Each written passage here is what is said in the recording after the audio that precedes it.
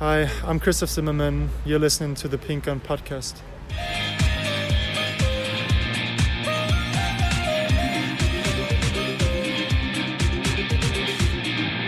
Christoph, thanks very much for your time coming into Archant. You're telling me how much you enjoyed your Q&A. I reckon there's a journalist in the middle of you, mate. Potentially. I mean, I need to do something for when I finish playing. So, yeah.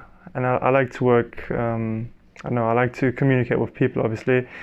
Probably it would be easier for me to do that in German, in my mother tongue, than in English. But I think I've had some good help. So it's all been going quite well. Oh, well, thank you for that. And obviously some of the fans were asking you a lot of questions. A lot of fans wanted to know about your injury update. Can you just give us an overview of where we are in your recovery at the minute? We're still quite early, unfortunately, even though it's Saturday, it will be 4 weeks. But I was told straight from the beginning that with that ligament injury, I mean, there's 3 ligaments in my midfoot that are damaged. It would have been better if it were the ligaments in the ankle, or if the foot was broken, that would go quicker. But unfortunately, with the ligaments in the midfoot, it is quite tricky as you use that part of the foot the most when you're walking. So first of all, I was told 6 weeks crutches and 6 weeks in that fancy air walker to settle the foot down, to keep it in a stable position for the ligaments to heal naturally. So we have 4 weeks into that on Saturday. I hope it's all going well, and after those 6 weeks that the ligaments have healed naturally. But I'm quite positive because I've basically been wearing it all day. And then from there, it's still a long way in the rehab because I haven't really used my leg for 6 weeks then. I haven't used my foot, so it's about, it would be exaggerated if I say you need to learn how to walk again, because that's not what it is like. But at least for the first couple of days, then it would be a bit like that because my foot hasn't really touched the ground without the air walker on. So first of all, I need to get used to all of that again and then rebuild some muscle in the leg because it's more or less been hanging in the air for the last 4 weeks now.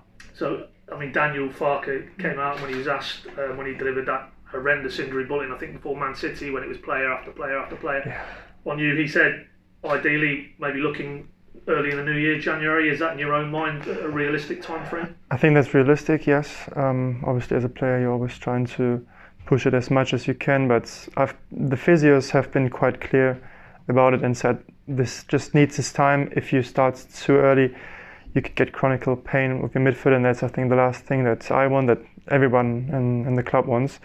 So for that, yes, early January would be realistic. I think the manager, as you said, mentioned that about 1.5 weeks ago. Obviously, I hope to still somehow be able to play in 2019. Also, December will be quite busy with 6 games. All the other month is just 3 to 4 games in that month, and obviously with that busy December, I'd be happy if I were back then already to help the team, because it's going to be much load, and unfortunately we haven't been lucky with injuries this season so far. And you yourself haven't been very lucky because you'd only come back from the knee surgery, which forced you to miss the start of the Premier League season. How have you processed that in terms of the frustrations and not being able, particularly with the club going into the Premier League and so much excitement, that you've really had to watch it from the sidelines? How difficult was that? I mean, first of all, it's been a great summer for all of us. I mean, we had an unbelievable last season in the Championship, and I think the city, as much as the players, have all been looking forward to that, or are still looking forward to that Premier League season. So then to come back just 2 days before pre-season would kick off and finding out about that knee injury was very, very disappointing, because on your mind you prepare yourself in the summer, in the off season, to hopefully be at a good level in pre-season, to then be prepared for what might be the greatest seasons you could have as a player. I mean, there's no better league in the world than the Premier League. I think there's no discussion about that. So obviously everybody would love to play in that league, and then to find out just 2 days before the start of pre-season that you might miss 6 weeks, and in the end I missed 6.5, nearly 7 weeks, was not easy to take. And then you're finally back after that long period of time, and I was quite lucky that I got to back to playing very quickly. And the injury I have now has got nothing to do with me being I don't know, not careful enough with my knee, because that's all fine. It was just contact. It was just unfortunate, but that happens eventually. So it's not been, looking back on that, or when we might be in January, hopefully, as the manager said, I'll be latest back then. Once you reach January, you should just have played 30 minutes in the Premier League and haven't missed all the rest of it, and just been 1 week in training with the team so far. Yeah, it's not perfectly easy to take, but you can't change it, or I can't change it anymore. So meanwhile, I just need to try to get my head around it and arrange myself with the situation that I'm faced with now. Yeah, it's actually just popped into my head that Daniel also said that the initial diagnosis, there was a concern maybe career threatening. I mean, I don't know whether that was a message he relayed to you, but he certainly said that in the media. Just from you to process that information, obviously it was very early days, but it underlines the gravity or the seriousness of the injury. I mean, how did you take that news when you were told it could be as serious as that? I remember the game was on the Saturday, and then Saturday night the physios assessed it, and it was quite hard to assess because the foot was massively swollen and it was very sensitive to touches, to contact. Then on the Sunday we had first of all an X-ray and then an MRI on the ankle and then an MRI on the foot, because there were so many things that it could have been. It could have been a bone injury, it could have been anything with the ligaments in any part of the foot. And then when I came in on the Monday morning, the first thing I was told was that it's a really nasty foot injury. And for me, it's taken a while to really then process what nasty means, if it is career threatening or not. Luckily, it isn't. I just need to make sure it doesn't develop into something that will cause me problems for the rest of the career, because that's always the other part of it. I need to be quite careful with it. As I said previously, the physios have been very clear that this one needs to settle. Otherwise, you will always have problems, because it's the most important part in the foot for you to walk and to run. Just a final one, because obviously we want to look ahead and be positive and look to the future, but you were asked about the actual tackle and Seb Haller at West Ham. We've all seen the pictures. It didn't look very good. But there was a nice little story you told on the Q&A that he did actually reach out and try to apologise to you. Yeah, I mean, I've seen the scene over and over, and the more often I look, it just doesn't get better. But you can also tell he's not way too late. You can see he aims for the ball. He comes slide in. Of course, it's a bit dangerous, and his right foot just misses my right foot where I play the pass with by a couple of inches maybe. So it was really close. But then the actual problem was, if he would have hit me with that foot, probably the foot would have been broken or so. It wouldn't have been that bad because my foot was in the air. The actual problem was he missed the foot. My right foot landed on the ground again, and then his left leg that followed through hit me, and my foot got trapped a little bit. So that was the problem. So in slow motion, it always looks really bad. If you see it in real time, you can see he's just a little bit late. I think those tackles happen. He texted me later on. I think, I have been told after the game, because I was on the crutches, and after the game was finished, I went to the team bus quite quickly, because I had showered already and I didn't have the nerves to be around the guys. I just needed a bit of time to myself. And I've been told in that time after the game that Sebastian Haller came to our dressing room and was asking for me where I was, because he wanted to apologize in person, which is, I think, a really nice way of him to do this, because those things happen, and certainly not every player would apologize for a tackle. But as he couldn't find me, he was then asking, I don't know who he was asking, but he was asking for my number and then texting me, hoping it wasn't too bad, and apologizing for his challenge.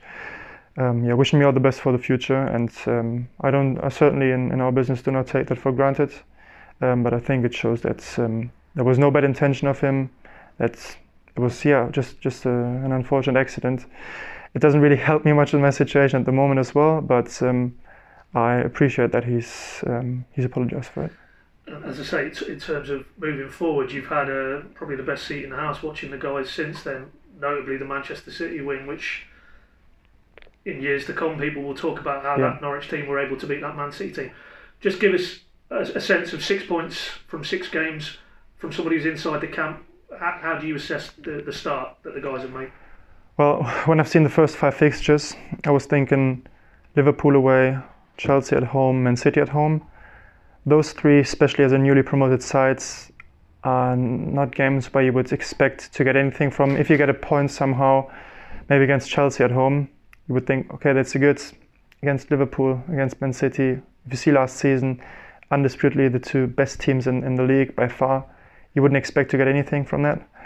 So then there's a lot of pressure then on the West Ham away and on the Newcastle home game to get something from that. I think there have been experts who were thinking at the first 5 fixtures and saying, yeah, maximum 1 point we could get. I was very, very pleased to see that we had 6 points from 5 games then, because you would have thought if you somehow get 6 points, it would need to be against Newcastle and West Ham. Nobody from Man City's side, also nobody from our side, that really assume that we would, under those circumstances, have a chance to get something from the game. So the guys have been unbelievable. They've been brilliant. It was a great joy to see that to watch the game from the stands. People just in front of me were having tears in their eyes when we scored the 3-1. It was great to be in the middle of that and see how much it means to the people and how loud it was in the stadium. So for that, 6 points from 5 games was a great start for those 5 games. Then on the back of the Man City win, obviously you're hoping to get some points or to get 1 point from Burnley, but everyone was aware that Burnley is a completely different task. Playing away from home hasn't been great in terms of the points for us so far this season, but we would have wanted to get something from the game. 7 points from 6 games would be outstanding, I think, if you see the start. But still, no, 6 from 6 is a good point to start from. Nice to be over the line. I think even if we would have just won 2 points or so, we would have still said, oh, it was a tough start and we can go from there. But we've already had 2 wins where, when it comes to that, off the mark. I think Wolves, Watford, they haven't won a single game yet. So we're just happy we've managed to do that already. We're very good going forward. We've scored many goals, so it's never an issue of how we're going to create chances, how we're going to score goals. So it's good that we don't have those things on our mind to worry about. For that, I'm quite positive also for the rest of the season. And I mean, what I've also said in the Q&A with the supporters, and what was really on my mind to say is that we've seen how strong we've been at home, how much of an impact the fans actually have on our games, how great the support has been in all 3 home games, and that with the supporters in our back, we can compete against anybody. No matter who's playing on our pitch, no matter how many injuries we have, we can always make something happen here at home at Carrow Road.